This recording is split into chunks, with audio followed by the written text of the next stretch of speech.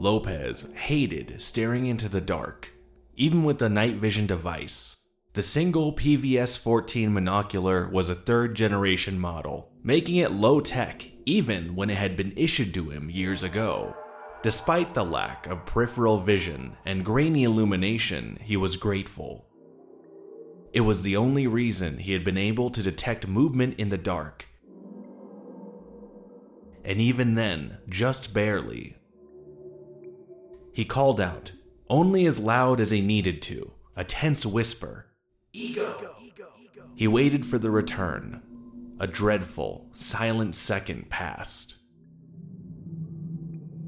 Shrinking behind the hard cover of a tree, he aimed his rifle, hovering his left thumb over the pressure pad on the infrared device. Applying pressure would illuminate the area in front of him with an IR lamp, bathing the area in an infrared light, but also giving away his position if the trespassers were using night vision as well.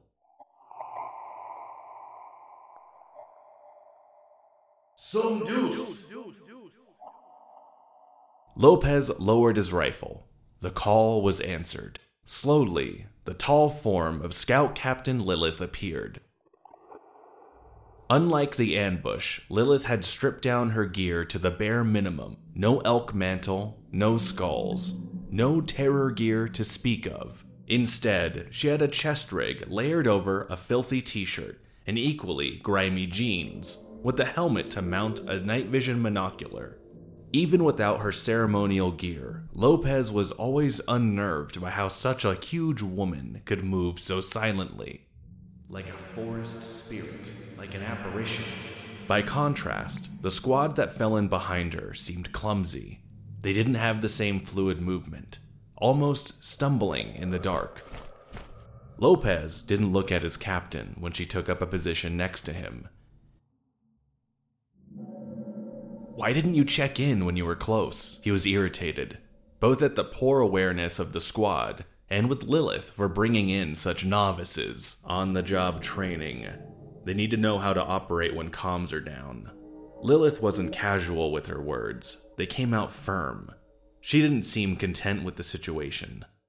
Too many of our scouts are wearing out. Our tempo has been too high. We had to pull from some of the support guys. The Leviathan Brigade had been on the move for months. The Dominion of Latter-day Saints had taken a more aggressive posture in ungoverned America, which meant more crusades, which had kept the Leviathan Brigade on constant intercept missions.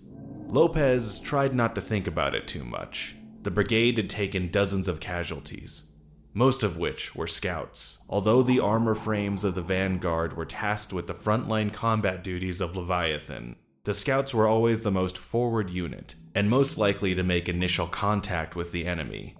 Today would be no different. Lopez still had a grievance.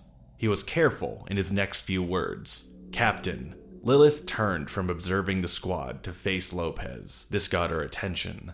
Within pagan units, ranks and titles only carried as much as respect as they were given. Amongst Leviathan, captains were elected by the platoons they were to command, and addressing one by rank meant something serious. You have my attention, Scout. Lilith's tone was cold, not to reprimand, but to be clear.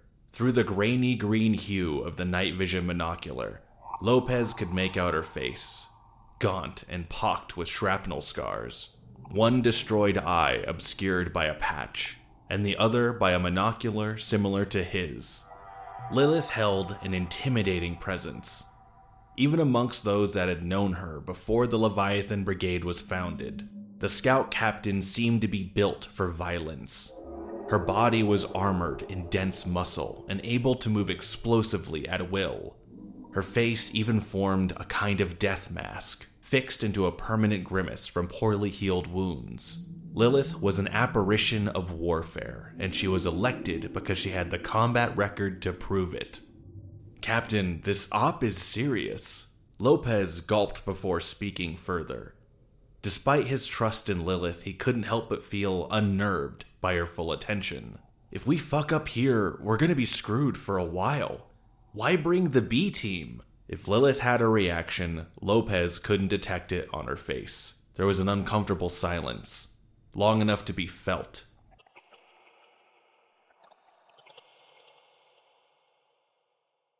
Lopez focused on Lilith, staring back into her face as she stared into his, despite a primal instinct within him telling him to avert his eyes.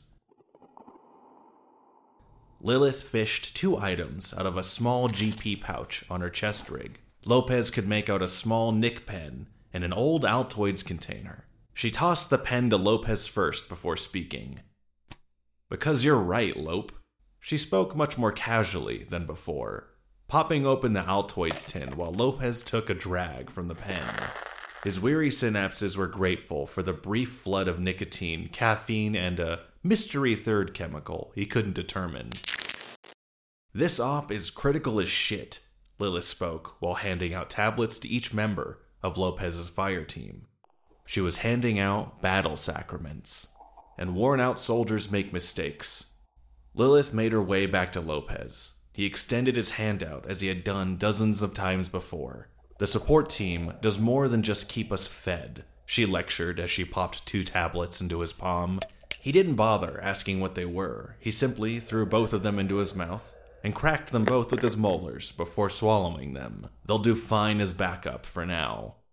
The favored combat drug of Leviathan was a hand-pressed pill, 5 milligrams of home-cooked amphetamines, 100 milligrams of caffeine, and 2 milligrams of any opiate they could get their hands on. Lopez could feel the chems entering his bloodstream, the conflicting effects of the uppers and the downers ricocheting through his system. The pills had a primary purpose of temporarily boosting aggression and awareness, but its secondary effect was almost as important.